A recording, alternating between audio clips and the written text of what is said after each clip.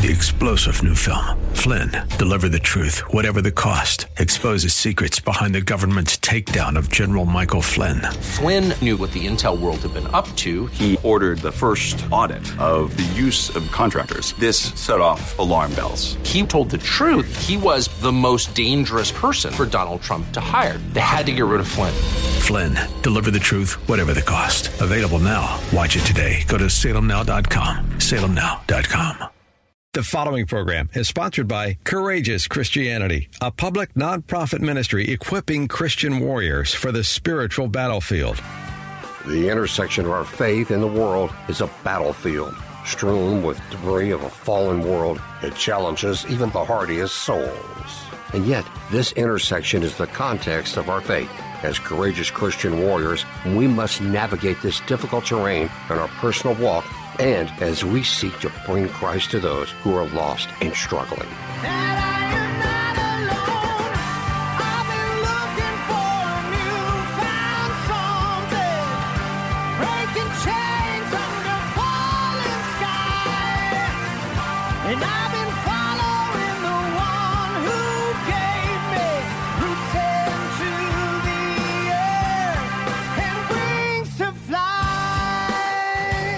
As a colonel in the Marine Corps Reserves with numerous combat deployments, Richard Mendelow has walked dangerous ground in peacetime and in war.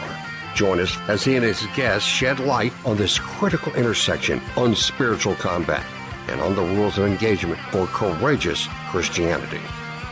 And here's your host, Richard Mendelow. Friends, welcome and thank you for joining us on Courageous Christianity. Today is such a very special day. This evening begins the 7-day celebration of Passover, which commemorates the Israelite exodus from bondage in Egypt. And Exodus chapter 12, verses 14 through 16, tells God's chosen people to celebrate this time as a festival to the Lord. As such, this evening begins a week of tremendous significance for Jews and in respect and reverence for Christians as well. And so my prayer with today's show is that as the sun is setting this evening, to begin the first night of Passover, and as Jews sit down to their Passover meal called a Seder, they will know that their Christian neighbors are praying for them with the utmost regard. As you've heard me say so many times on the show, I believe that the United States has been richly blessed in order to walk in faith with Israel. And that walk is richer, more productive, and most glorifying to God when we honor His chosen people. How can we not have the highest respect for the family into which we are adopted by our faith? And I believe that the more we know about Judaism, the more we can walk out our faith in courageous unity. And make no mistake, courageous Christianity demands this unity. Christians must stand with their Jewish neighbors, or we will all fall. And today we have a very special guest on the show to help us with this conversation. Rabbi Matthew Marco joins us from Congregation Beth Israel in Greenville, South Carolina. Rabbi, welcome. Thank you so much, Richard. It's great to be here. Friends, as always, I'm joined by and so grateful for Christy Stratton, my inquisitive wingman. Inquisitive. Will I be up for many questions today? Genuine curiosity and respect is so important at the intersection of our faith, and Christy exemplifies that. And before we begin, I must remind you that as a colonel still serving in the Marine Corps Reserves, I have to preface my comments by saying that these are my personal views, and they do not necessarily represent the Department of Defense or the Department of the Navy. Rabbi, would you please pray for us? Absolutely. Shir Malot David, Hine Matov Umanayim Shevtachim Gam Yachad, a song of ascents of David, says how good and pleasant it is that brothers and sisters shall dwell together. We ask Rabbanu Shalom, creator of all things, our merciful parent in heaven, we ask you to send blessings upon us today as we come together to heed your word, to heal your world, and to draw ever closer to your love and kindness. Help us to understand that we are all brothers and sisters and all created in your image. Teach us to celebrate what unites us and to respect what makes us distinct, and guide us to realizing the vision of your prophet. V'yigal kamayim mishpat utzedakah kenachal etan. Let justice well up like a water and righteousness like an unfailing stream. Amen. Amen. Amen. Friends, I met Rabbi Marco in Greenville, South Carolina, the week my father died. And he was not well, and he was in the intensive care unit. And despite not belonging to Rabbi Marco's congregation, the rabbi showed up. He came to the hospital. He spent hours with my father, getting to know him and getting to know the family and ministering to all of us. And after my father passed a few days later, the rabbi was instrumental in helping us to lay him to rest. Rabbi, I am so grateful, deeply touched by the faith that just said, I will show up and bring grace and love, and that walk is so important for all of us. Thank you for that, and thank you for being on the show with us this morning. Thank you. Well, that's the job of all of us, isn't it? To show up and help each other. God's pretty clear about that. Yeah, so amen. I was honored for your family to let me in at that really, really difficult time in your lives. Thank you so much. Friends, I want to make clear that we have taped this show in advance because as it airs on Saturday, that's Shabbat, the Jewish Sabbath, and also this evening would be Passover, and the rabbi would not be able to join us, and so we've taped it ahead of time. And so, Rabbi, if you put yourself in that week from now when you will be preparing your congregation for Passover, what does that feel like to you? I would sort of maybe equate it to landing a fighter jet on a carrier, to put it in your world's terms. I would say 90% panic, and maybe a 10% touchdown. No, there are a lot of moving parts leading up to a festival as important as Pesach. In terms of, number one, I have to obviously take care of my own spirituality, but I also have a lot of people that are relying on me as well. And this is where even Jews who are moderately observant start to get a little neurotic because we have to rid our house of chumetz. Chumetz is leaven, and leaven can have such a spiritual connection as well. This puffiness, this haughtiness. We have to clear out this gunk to make ourselves ready to meet God and meet freedom and meet salvation. So there's a lot of technical things going on, cleaning the house and making sure the food is prepared. This year actually adds some extra complications that are quite rare. It's very rare for Passover first night to happen as the Sabbath goes out. So that means there's a lot of considerations we have to do, which normally the night before and then the morning of, we would ritually burn the rest of our chumetz and make sure that our houses are, and make a declaration that we have no more of this around. So now we have to do it on Thursday and Friday morning. We also don't cook on Sabbath. So how do you prepare your Passover meal if it happens as Sabbath goes out? So all that has to be pre-prepared. So that'll be a pretty busy week, cooking for Sabbath, cooking, making the house kosher, and cooking for the for Yontif, for the holy days. That's it's fantastic. And friends, I have to be honest with you. Though I was raised as a Jew, and though I'm bar mitzvahed, and though, as the rabbi talked about, even moderately observant Jews still observe the high holidays. That's how my family was, and we observed the high holidays. And truth be told, I don't think I really got the importance of religious tradition. It wasn't until 1996, and it's November 10th, and it's the Marine Corps birthday. As you know, every year the Marine Corps celebrates its birthday. And when the Marines' hymn is played, all Marines stand at attention and sing the Marines' hymn. And strangely enough, even though I was not in an observant place in my life, I was not walking in faith. As I stood singing the Marine Corps hymn, I suddenly had this epiphany. And it was how important tradition is. The Marine Corps at the time, 230 years of tradition or so, binds us all together, the shared sacrifice, the blood that's been shed, the legacy, the honor of it all. And it was at that moment that I understood what it really meant to be a Marine, and then made the connection, this is what religious tradition is all about.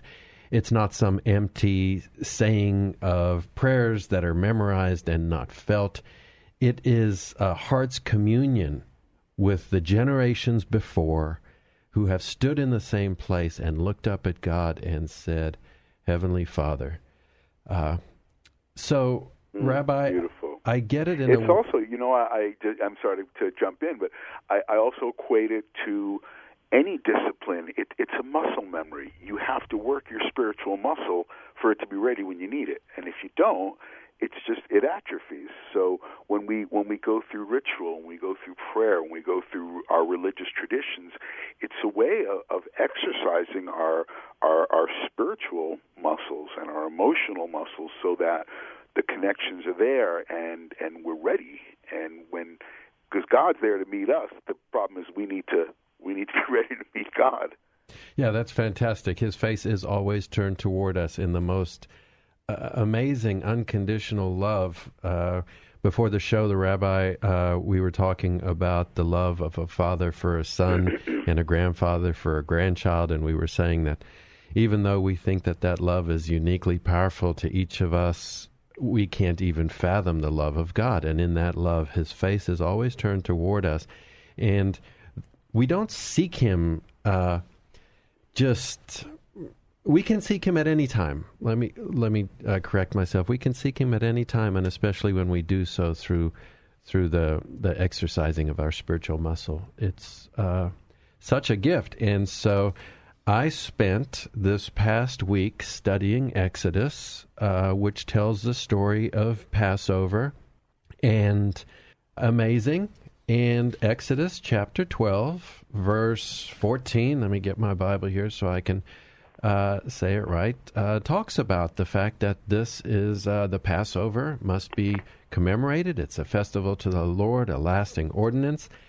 So, Rabbi, it's important that Jews all over the world come together at this very special time, and that their Christian neighbors stand quietly and respectfully by to observe this. And we appreciate your friendship. We really do. Yeah, isn't that an amazing thing, friendship, what it truly means to be a friend when Scripture says, greater love hath no man than to lay down his life for a friend. We're not talking about some acquaintance you see at the mall. We're talking about somebody who will stand with you through all things. And so to be a friend to the Jews and to Israel is our mandate. And I tell you, when I was growing up, and we had a fairly secular upbringing, kind of what you said. We went on high holidays, yet Passover was always really important. And I was reading in the Pew Report too, among Americans who identify as Jewish, and then the percentage who actually go to synagogue or have a religious life is fairly low. But the percentage of people who identify as Jewish and celebrate a Passover of some form, a Seder of some form, it's like 90%. It's really high. There's something about that holiday that draws us together, perhaps our collective tradition, or I think for me, because the holiday is not only about us being saved, but it's simply about, it's also about that with great privilege comes great responsibility, and our freedom is only worthwhile if we use it to, number one, to celebrate God, but number two, to bring freedom to others. And our freedom is incomplete until the entire world is free. But you mentioned about the friends. What brought that up? It was my father always, may he rest in peace, always loved having a Seder, and we always had at least one Christian guest at our Seder table. He always wanted to have someone sitting at our Seder just to see how we do it and to welcome them in friendship. And that was always really nice. We'd always have a couple of folks at the table it was their first time at a Seder. Yeah, I'm actually going to ask you about that. When we come back from the break, friends, we're talking to Rabbi Matthew Marco of Beth Israel congregation in Greenville, South Carolina. Stay with us.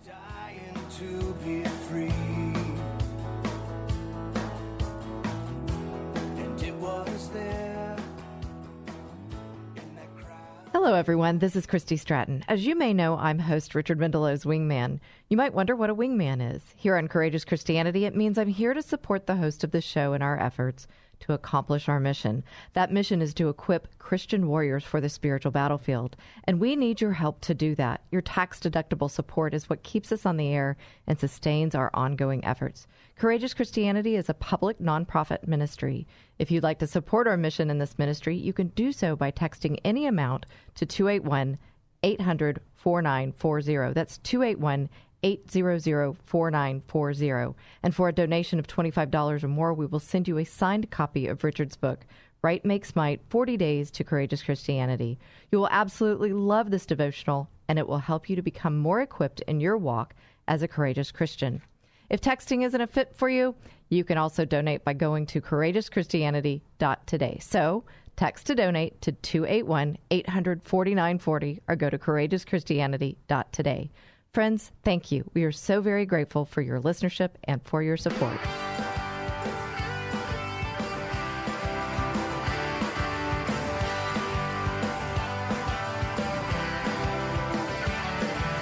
Friends, welcome back. You're with Richard Mendelow, and this is Courageous Christianity. Sitting with me, and I'm Richard Mendelow. And you're Richard Mendelow. I wasn't on. And my trusty wingman, Christy Stratton, is here, and we're talking to Rabbi Matthew Marco from Congregation Beth Israel in Greenville, South Carolina, about the Passover.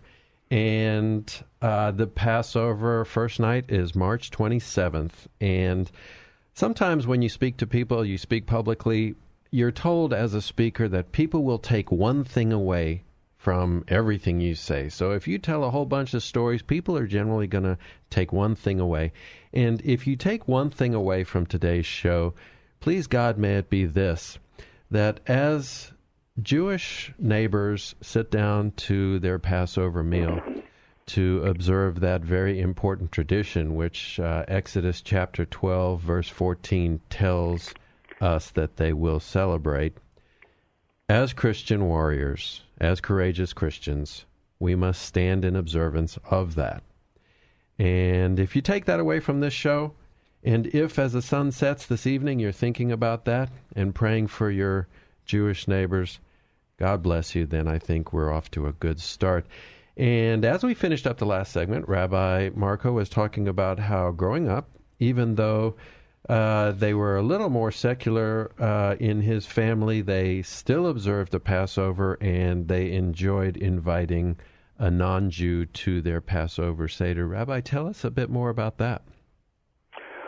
Yeah, it was always a tradition. My father liked to have a non-Jew sitting at the Passover table, and part of Passover is, a lot of people might know of the famous 4 questions, right? There's these 4 questions that the youngest child is supposed to ask, and I don't think those questions were ever meant to be an exhaustive list of questions. It's a day that we're supposed to question and ask questions and really probe the deeper meanings of what it means to be free and what responsibilities come with being free. So those questions are just to kick things off, right, just to get things started, but questions are welcome at all times. And when you have someone who's new to a Seder, you generally get a lot of great questions that we would sort of skip over and take for granted because, we just do this. And we don't always stop to think about why we're doing it. And when you have someone new who says, why are you doing this, then it makes us stop and think, well, gee, why are we doing this? And what does it mean? And how is it meant to improve my life or improve, if nothing else, the Seder experience? That's fantastic. So while we're about questions, let me ask you a question that I understand, but I don't really understand. And that is, why was God so mad at Moses? Are you referring to when Moses gets fired for hitting the rock? Is that what you're talking about at Meribah? Yeah, just it's upsetting to me that here he leads the Jews from bondage in Egypt, and then when it's time to cross over into the Promised Land, God says, "Not so fast, Moses. Turn it over to Joshua. You're done." Yeah. Well, first of all, if you don't like it, write a letter. Is what I say. That is a question that we've struggled with for a very, very long time. You're right. Moses gives up a life of wealth and privilege and royalty to schlep around the desert with a bunch of complaining Jews for 40 years. He puts up with everything. He obeys God every step. And one day he gets a little kerfuffled. He gets a little, caught up in the moment, and he gets angry, and he messes up, and that's it. He gets fired. Wow. So the commentators are all over it. What exactly was his sin? And if you look at the verses, one of them says that he did not sanctify God in front of the people. That his sin was so great because if Moses himself, the one that everyone looks to, if Moses doesn't set an example, then what chance do the rest of us have? That's one possibility. I have my own particular take on it. If you remember, 40 years earlier, they're in a similar situation. The Israelites are thirsty and they're complaining, which is what we do. And God, what does God say? God tells Moses specifically to hit the rock, and the water will come forth. So he does that. So now we're 40 years later, and God tells Moses, speak to the rock. And Moses, he's a great leader. He's a great teacher, but he's been around for maybe a little bit too long, and he thinks back, well, I know how to get water out of rocks. We hit rocks. That's what we do. That's what we do to get water from rocks, and that's what he does. Whereas the time had changed, and at this point, speaking to the rock was more appropriate. And to me, it's not so much that God was mad at Moses. God loved Moses. And if you remember, when Moses finally does die, he dies with a kiss of God. We should all be so lucky that's the way we leave this world, with a kiss from God's mouth. So I think it was more, at least for me, that Moses did his job, and he just wasn't the right leader for the next phase. The next phase, Joshua was the right guy for the job. He was, and what an amazing battle leader he was. And just in case you're wondering, my middle name's Joshua, so there's a little bit of that. But Christy's giving me a look. Okay. Here's something. You said early on, you talked about having a non-Jew at the Passover dinner, and it was good because it helped have a fresh look at the responsibilities of being free. And I think that is such an important thing, because we have, the Jews were freed from bondage, and for Christians, we are free from sin. And if you look at the story of Exodus, leading up to the actual Exodus and the crossing of the Red Sea, it's such an amazingly complete story, and almost everything from the entire Bible is in those 12 chapters.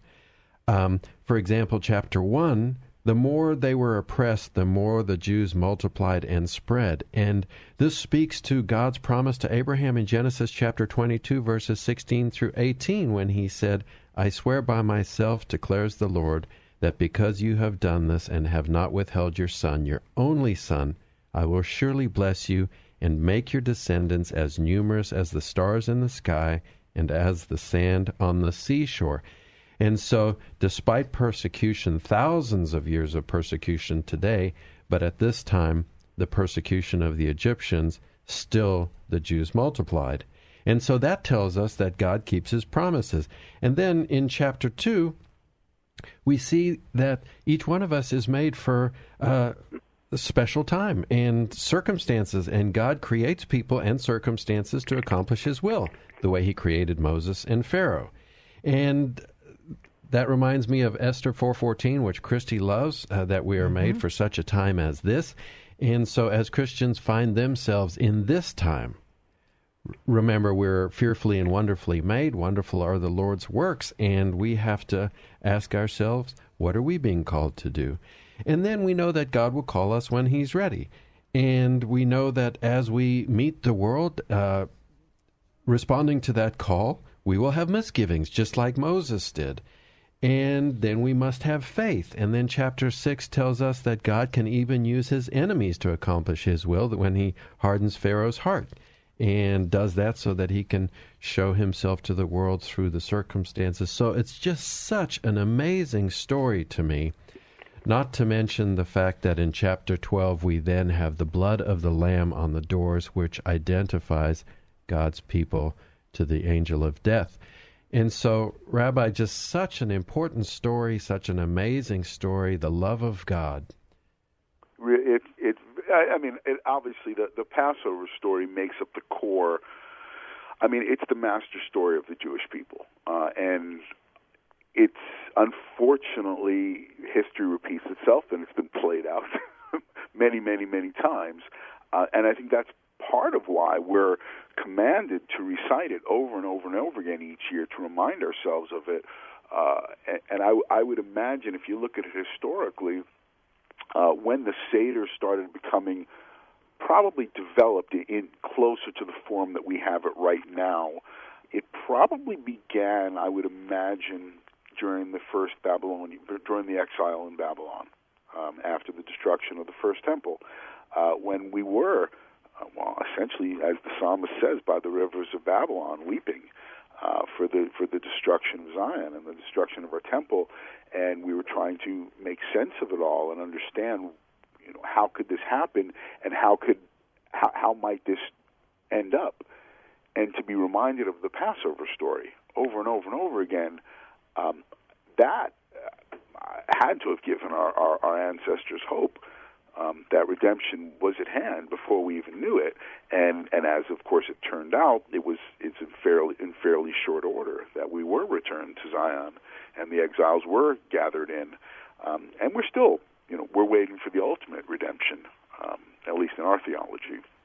The best indicator of future performance is past behavior, and when we look at our God and his faithfulness and his love and his forgiveness, then we can know that that is the best indicator of our future.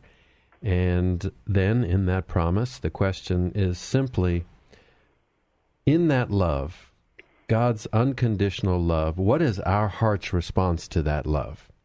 Because it must be something. It must be more than just an hour on Sunday or a lukewarm Shabbat Saturday morning.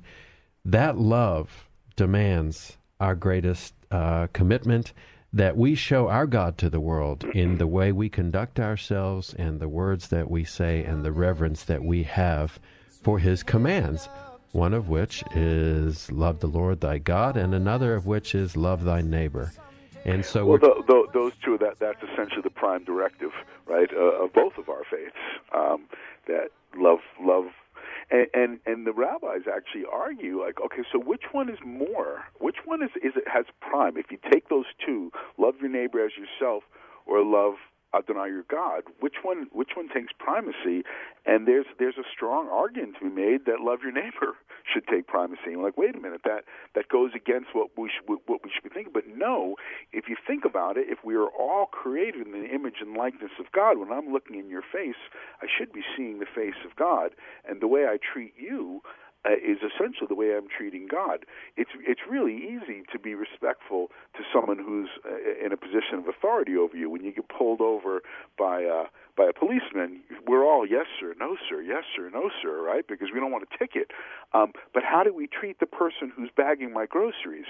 That says a lot more about how I'm walking the walk and how I'm living my life religiously. Because you're right, a Sunday afternoon or a Shabbat morning, that's not where religion happens. Right. I don't think religion happens in a church or a synagogue or a mosque. I think religion happens in how we walk in the world, and we go to be with our community. We go to pray to essentially recharge our spiritual batteries, so that when we are walking in the world, we have the power and the fortitude and the faith to do what's required of us, and not the bare minimum to get ahead, not just get by. Amen. Friends, you've heard it from Rabbi Matthew Marco that our love of God and love of our neighbor is in fact almost one and the same, and that people will know us by the way we love our neighbors, and that will be as though we are looking directly into the face of the Lord. And we're going to talk about that when we come back. Stay with us. Time is a bullet, okay. I get that we all have our day. And better are those that will leave us for now than the one. Here's this week's So What Are We Reading? We believe that a part of what helps us in our walk as courageous Christians is reading. And so we're taking a moment during each show to share what we are reading and how it's helping us in the hope that it will help you. First and foremost, we are always reading the Bible, and we truly encourage you to always start there. And next, we hope you'll be reading with us Right Makes Might, 40 Days to Courageous Christianity. And yes, it's by the host of Courageous Christianity, Richard Mendelow.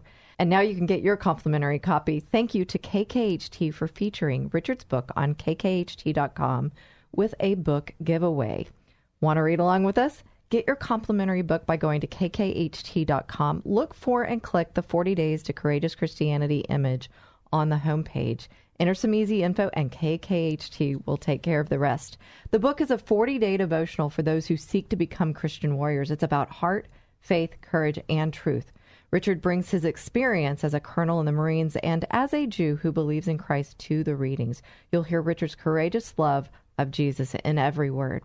At the end of the 40 days, with God's help, you will have experienced a transformation. You will have learned how to speak about your faith more, how to pray more, and how, with God's help, to stand your ground more firmly, all while leading people to a decision about their eternal souls. You will be a Christian warrior and a guardian of the faith. So make sure to get your complimentary copy by going to kkht.com. Look for and click the 40 Days to Courageous Christianity image on the homepage. Enter your info and KKHT will get you your copy.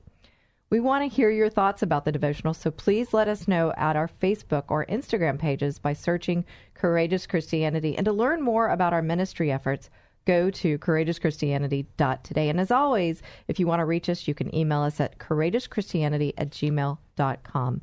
Our beloved A.W. Tozer says, the things you read will fashion you, slowly conditioning your mind. We pray that in this next week, you will be reading the things that will condition your mind as a courageous Christian warrior.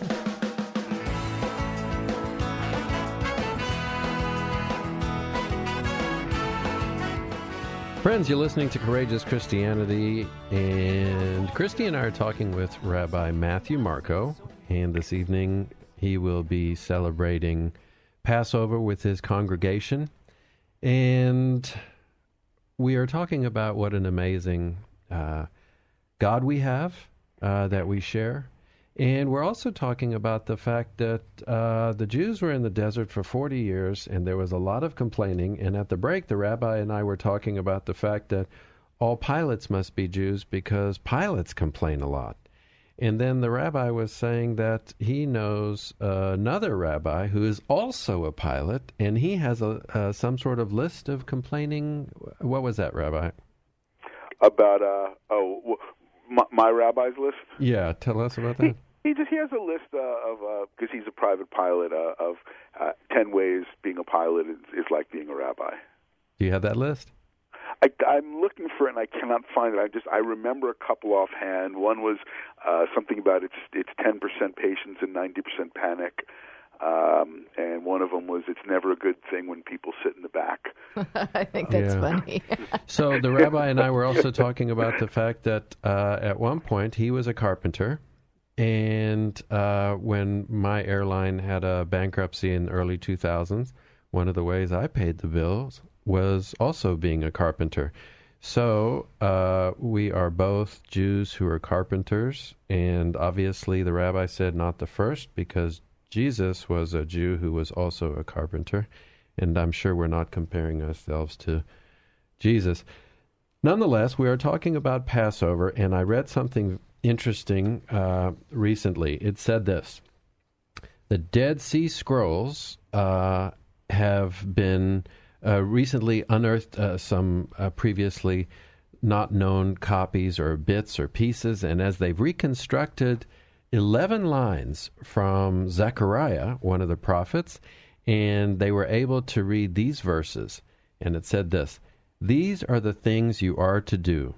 Speak the truth to one another. Render true and perfect justice in your gates. And do not contrive evil against one another, and do not love perjury, because all those are things that I hate, declares the Lord. And so as we went to the break, the rabbi was talking about, in the question of love the Lord and love your neighbor, there are some schools of thought that say, as we love our neighbor, it shows our love for the Lord. And then when you stay away from the things that the Lord hates, all of which have to do with the way you treat your neighbor, that makes a lot of sense. And I think a lot of us fall down in that area. Rabbi? Yeah, it's... I don't remember. Did I say that before the break or not? It was before the break. Okay. Yeah, I mean, it's easy to get caught up in our own little whirlwinds and forget that the people that we're talking to are human beings as well, and they have the same needs and they have the same wants and they have the same dignity, and they deserve that. And how we treat other people is indeed how we're treating God. I'm going to push a little bit more on that conversation, because this conversation happens in the Talmud, and the Talmud is a great book of our basically Jewish interpretation of law and theology. And there's a bunch of rabbis sitting around saying, well, what is the most important commandment in all of the Torah? And one says, love the Lord your God. And one says, love your neighbor as yourself. And another one says, no, the most important is Ela Toledot Adam. And that's from Genesis. These are the generations of Adam. And then the other, so why is that? How could you say that's more important?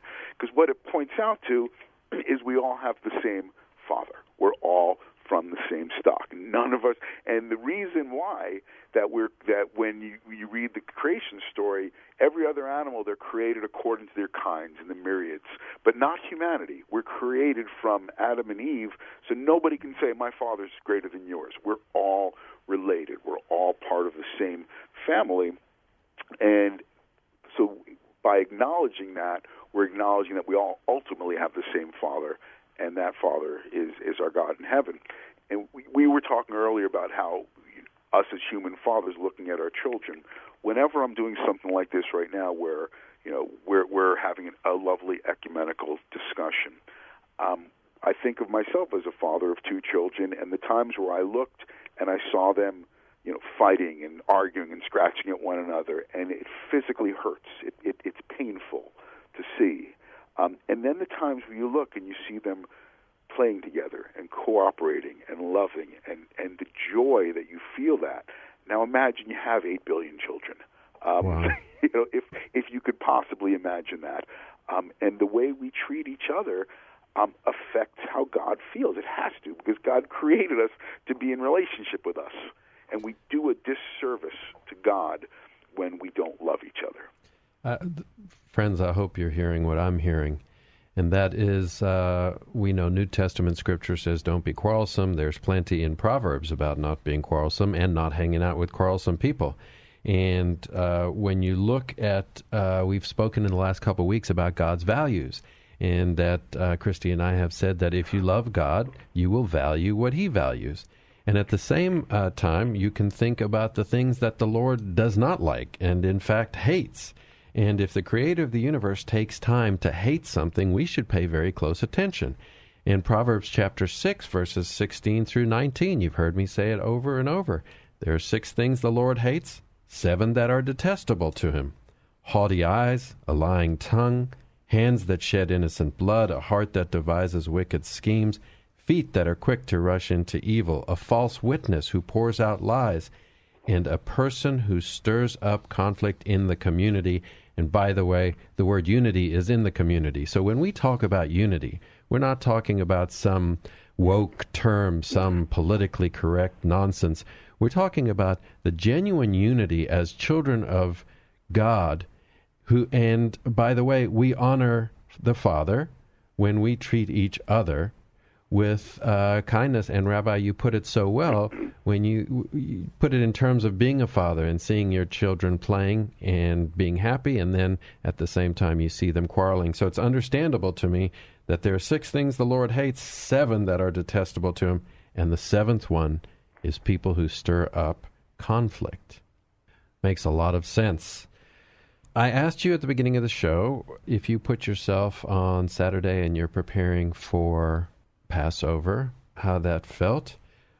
And I'd like to know more about that. I'd like to ask you a little more about that. Sure. So you said that you feel the weight of the responsibility for your congregation as a leader, and all leaders feel the weight of that leadership. And when I fly an airliner, I feel the weight of the responsibility for those lives in the airplane, and you even have a greater responsibility for the souls that are in your congregation. So tell us briefly, if you would, how that really feels to you. I think at the same time, it's a tremendous honor that people trust me, that they will call me with questions, or they will reach out to me, or they will simply show up. There's a tremendous honor. But yeah, there's definitely a feeling of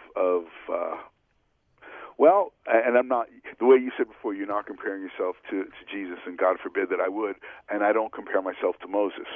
But when God calls Moses and says, I got a job for you at the bush, what does Moses say? He says, Mi anochi, who am I? Right? And if Moses can wonder, am I good enough? And listen, all of the great prophets, Jeremiah also, wait a minute, I'm just a young pitcher here. Why me?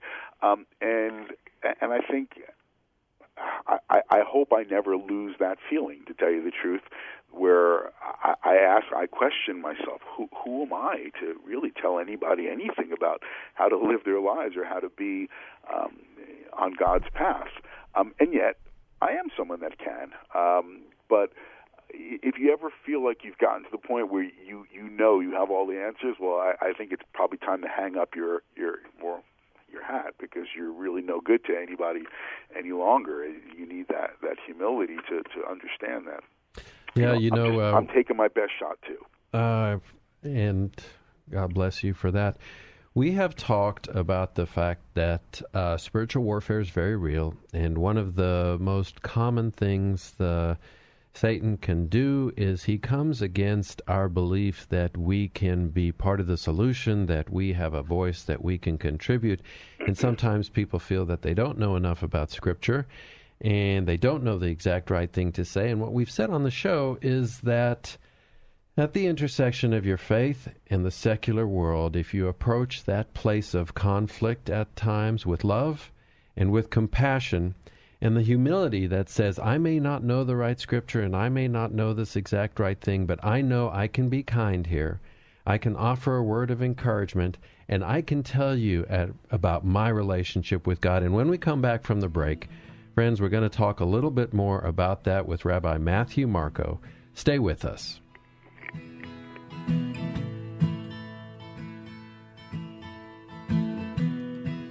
What a friend we have in Jesus. Friends, it's Richard, the host of Courageous Christianity. In addition to donations, sponsorships also help to keep us on the air and sustain our ongoing efforts. We'd love for you to join us in this mission. If you own a Christian business or an entrepreneur, or it's on your heart to support our efforts, sponsorship opportunities are available. You'll have the chance to have your message heard during each show and much more. If you want to join us in our mission to equip Christian warriors for the spiritual battlefield and support us with your sponsorship, contact us at 281-656-1833 or email us at courageouschristianity@gmail.com. Contact us today to apply, as there are some requirements. So give us a call at 281-656-1833 or email us at courageouschristianity@gmail.com. We're grateful for your listenership and for your support.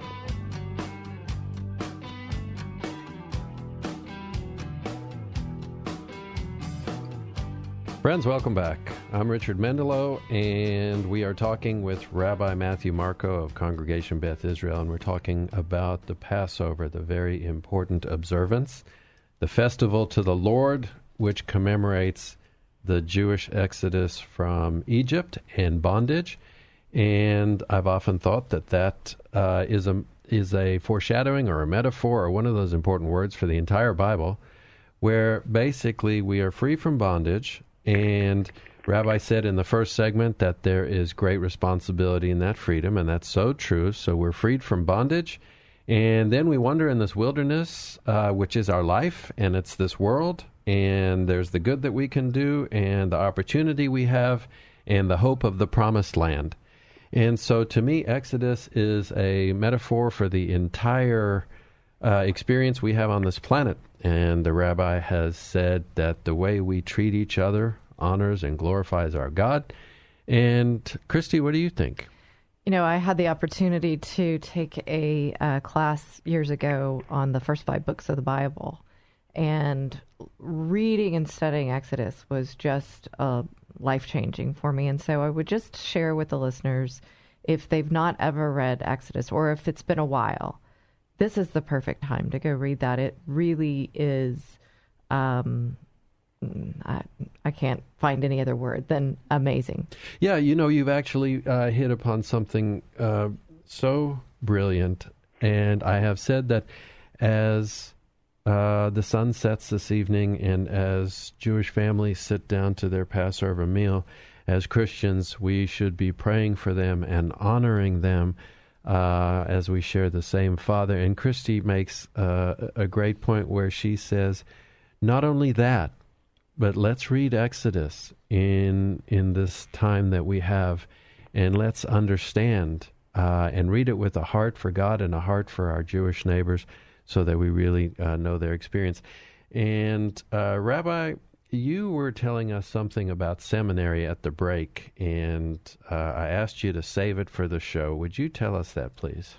Well, this is because you asked me to sort of end with some words of wisdom, and there was me thinking, well, please God, please put some wisdom on my tongue, because I'm not quite sure I have any of my own.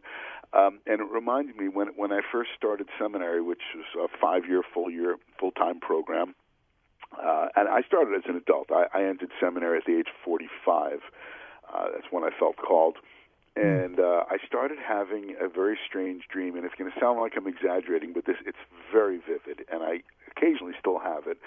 I find myself in a sort of a nondescript synagogue. It looks like a synagogue, but not one that I particularly know.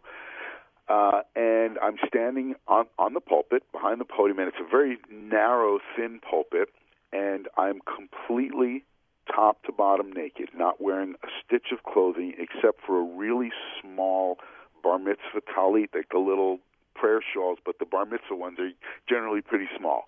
And here I am, and I'm looking out at these people, and I don't know a word of the prayers, and I haven't prepared for the reading, and it's a very terrifying dream. And I had it for a long time, and I went to my rabbi, and I told him about it, and he said, "Oh, yeah, that's an imposter dream. Don't worry about it." I said, "Don't worry about it. They'll go away." He said, "No, I've been a rabbi for 40 years, and I still get dreams like that." He says, "If you stop getting dreams like that, then you should start worrying, because it means you think you got it." And let's face it, in this life, we get flashes of truth. We get moments of clarity and connection, but we also get an awful lot of paradox, and we get a lot of doubt. And I think, at least I hope, in the world to come, these questions will be answered, and we will be privy to it. But at this point, we're really, as you mentioned, sort of in the wilderness, and we're struggling, and we're making our way through. And God placed some pretty serious road markers along the way, and He gave us a map to make our way through. But it takes work on our part. We've got to engage in it, and sometimes it feels like more than we can bear, and we have to remember that we've got someone in our corner that will get us there. You know, I think that's beautiful, and it brings this vision to my mind. I've actually mentioned it on the air before. Somebody once said to me, in regard to our time on this earth and our faith, we're all just trying to walk each other home. And I was a small kid, because when I moved from South Africa to the U.S., I actually skipped most of 4th grade, and so I was younger than everybody and smaller than everybody, and bullies were a big deal. And that may have been why I went into the Marines, because I don't like bullies. But I do have a picture of this yellow school bus pulling up in the neighborhood and getting off the bus, and me being with the other little kids, And we're just trying to walk each other home and not get picked on by the bullies. And Satan is a bully. And he wants you to doubt yourself, and he wants you to doubt your place on this planet. And what the rabbi is saying, that what I'm taking from what he's saying is, hey, nobody's got all the answers.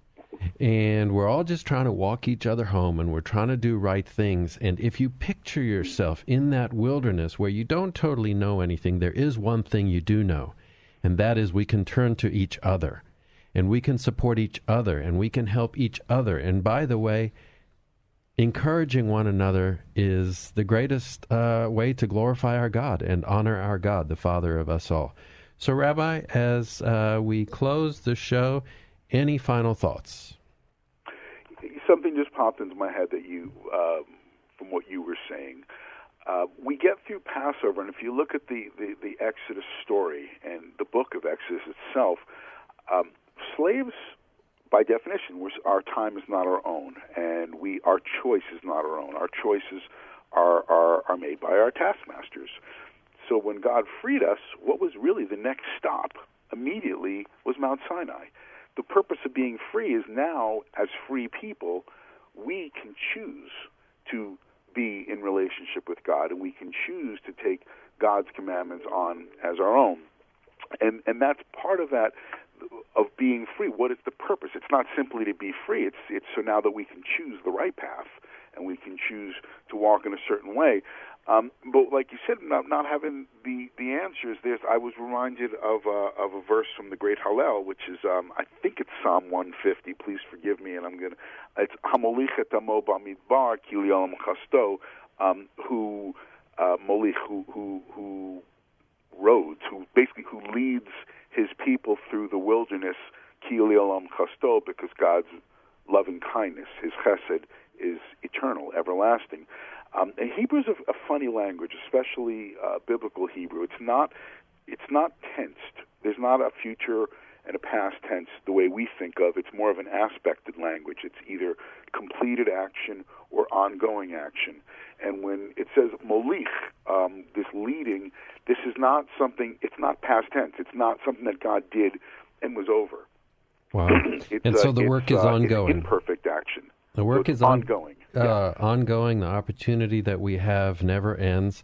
And you know my favorite scripture, the scripture that I think speaks to my life, is from whom much is given, much is demanded, and from whom much is entrusted, even more will be asked. And that is the truth, folks. And that brings us to the moment of truth.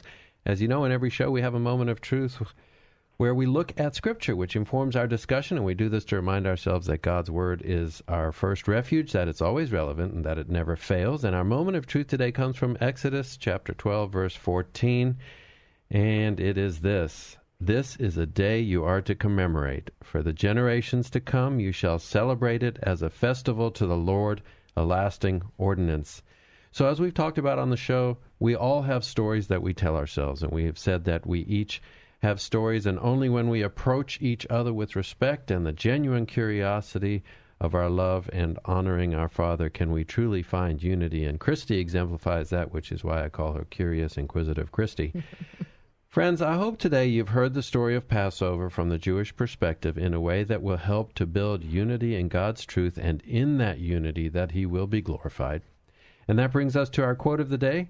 There is a famous story in which Kaiser Wilhelm of Germany asks Otto von Bismarck, "Can you prove the existence of God?" To which Bismarck replies, "The Jews, Your Majesty, the Jews." Friends, you cannot allow a neighbor to be diminished without you yourself being diminished. John Donne said famously, "Any man's death diminishes me, for I am involved in mankind." This is equally and especially true of the Jews, as we are adopted into the cherished family of God by our faith.